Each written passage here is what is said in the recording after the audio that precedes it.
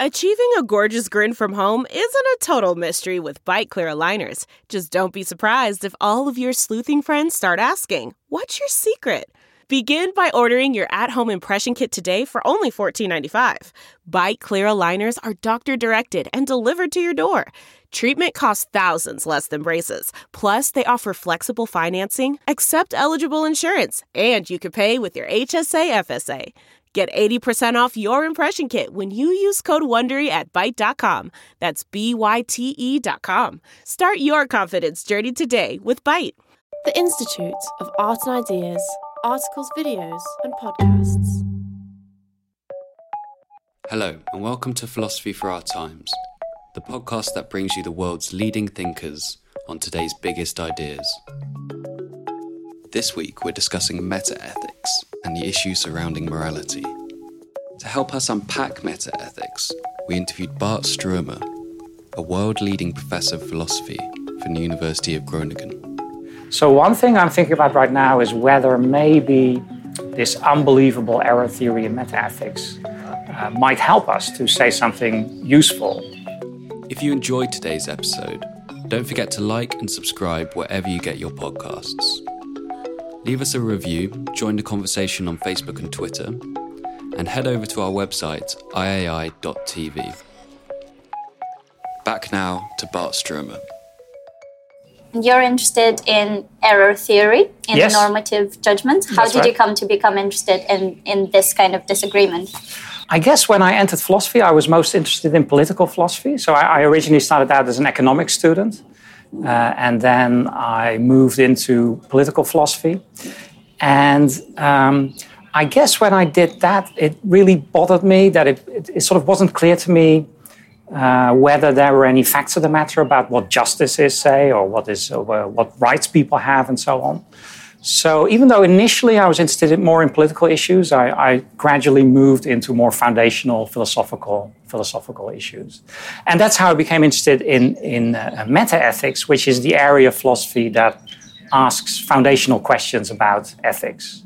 And I guess sort of the holy grail of meta-ethics is the question, is morality objective in some way, or is it subjective in some way?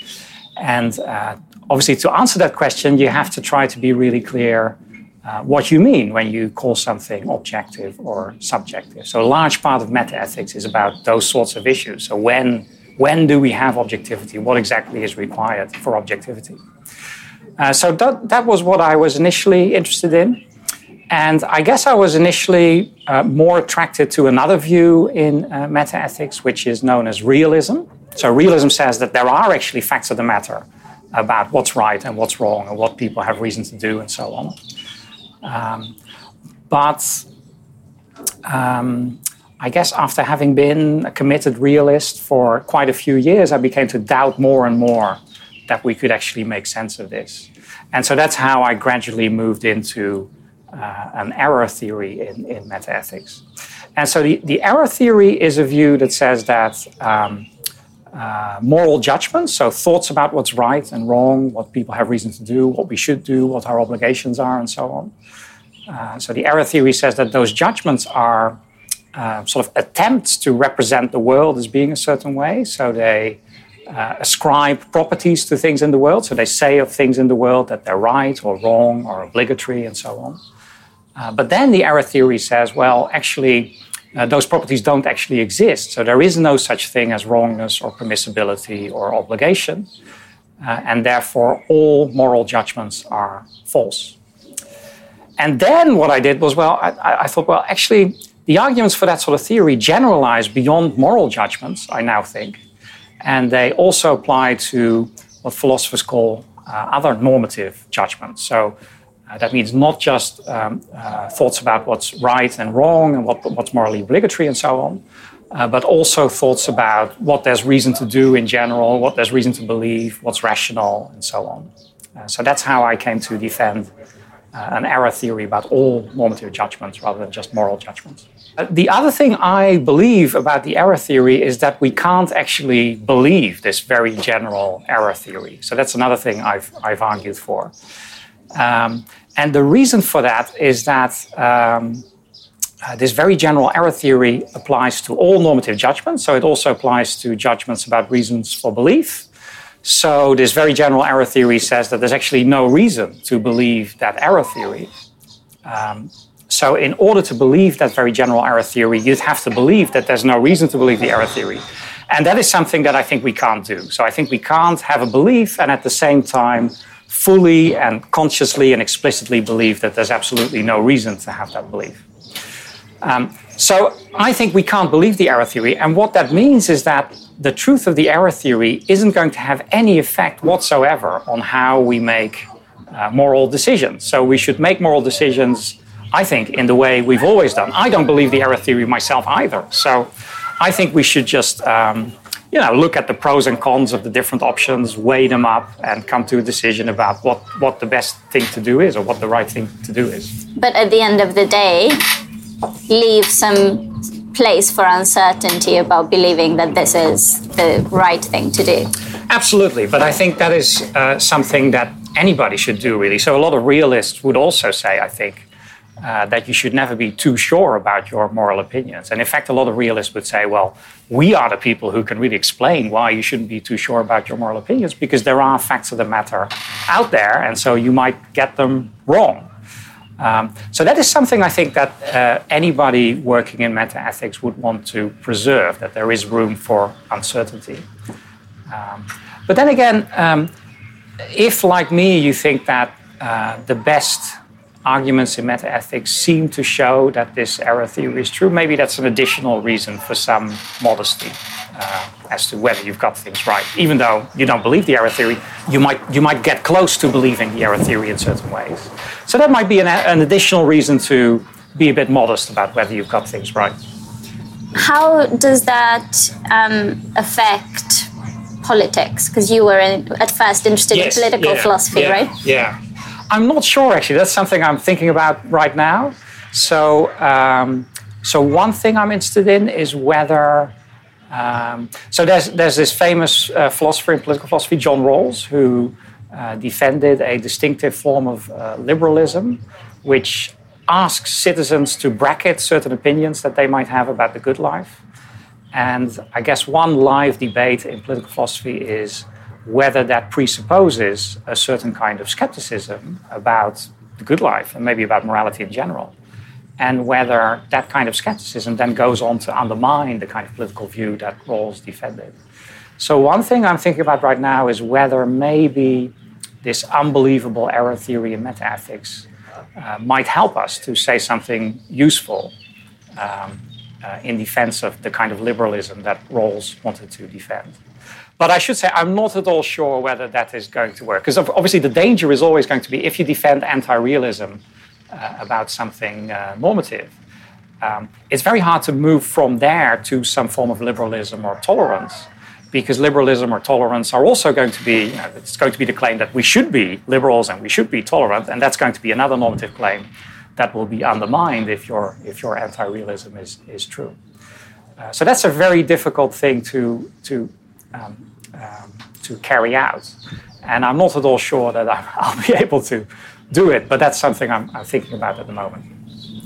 And what is your research focusing at the moment? Well, at the moment, so I've written a book in defense of the error theory and arguing that we can't believe the theory.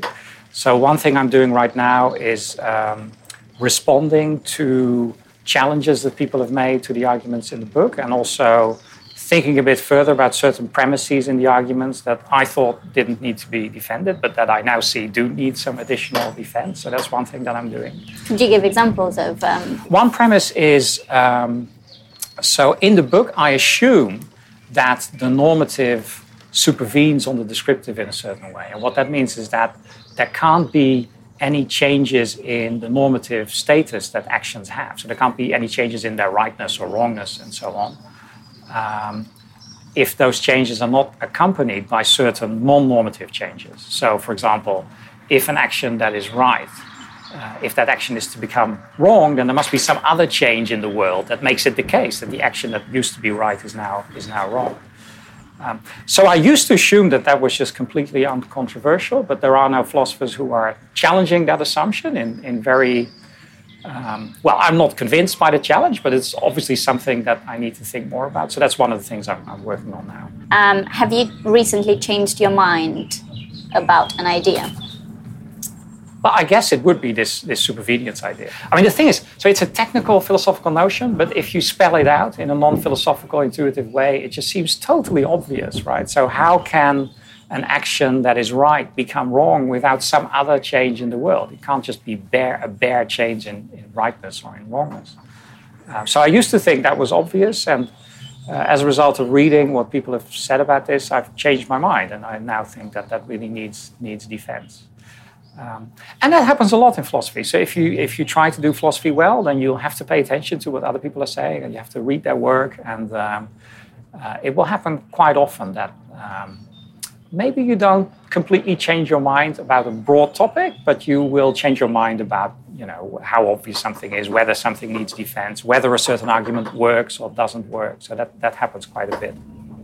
And if you were to choose one classic philosopher that has really influenced you, who would that be?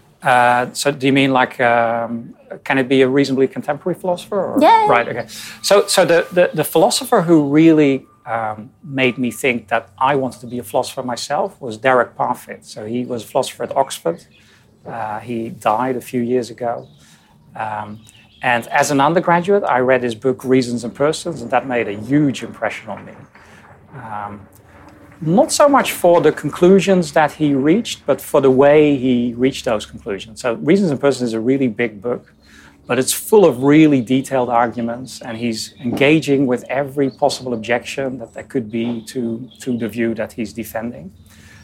So that made a huge impression on me. But not only that, also the way in which he did it. So it's very well written. It's sort of pared down to the essentials, but in a way that also makes it engaging and fun to read. So he's probably the philosopher who made the biggest impression on me. I mean, just his written work made a huge impression on me. Philosophy has become, I think, a very cooperative sort of enterprise. So often it's a certain debate that is interesting and where people are making interesting contributions. Yeah, I mean, in philosophy, it's about the arguments, and it shouldn't be about we shouldn't single out particular people as sort of. I mean, obviously, some philosophers are better than others, and if you look back at the past, then there are certain people who've had a huge influence, so we can do that. But if we look at contemporary philosophers right now, it's also very hard for us to say right now who's going to be remembered in 100 years' time. We just can't tell, I think. Yeah.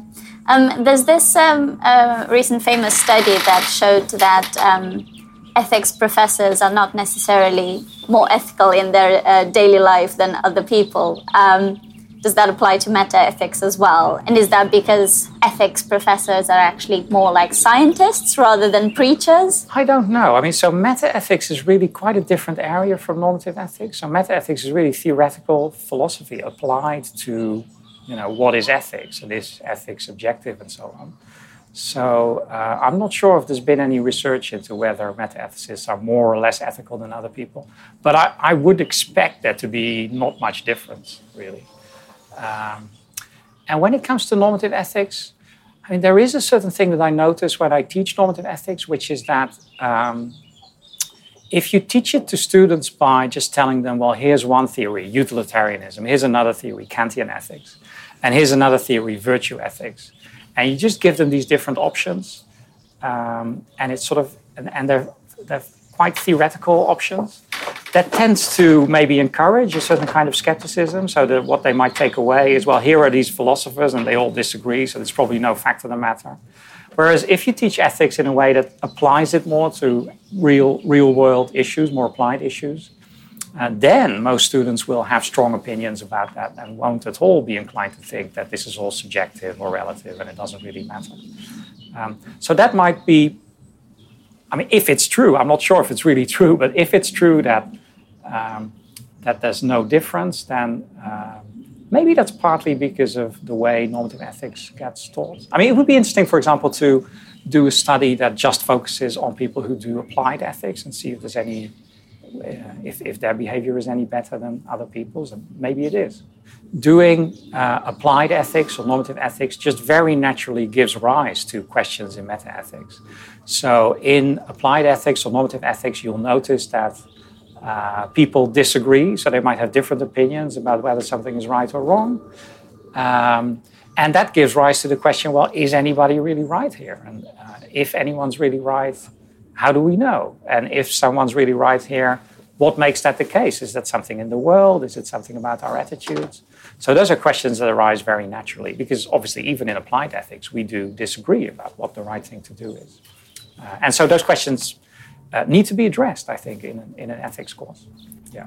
And you yourself used to be a moral realist, but now have given up on that position. Yes, yeah. But I haven't become an error theorist because I think the view is unbelievable, so I don't believe it myself either. So the view I actually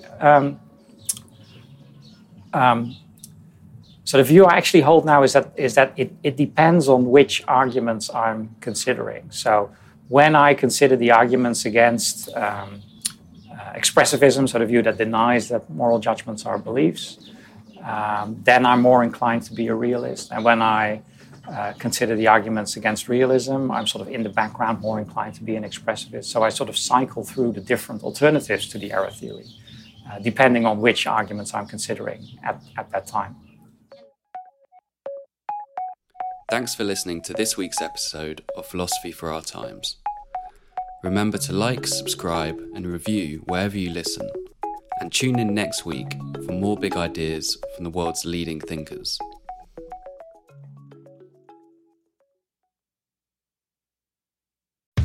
How powerful is Cox Internet? Powerful enough to let your band members in Vegas, Phoenix, and Rhode Island jam like you're all in the same garage.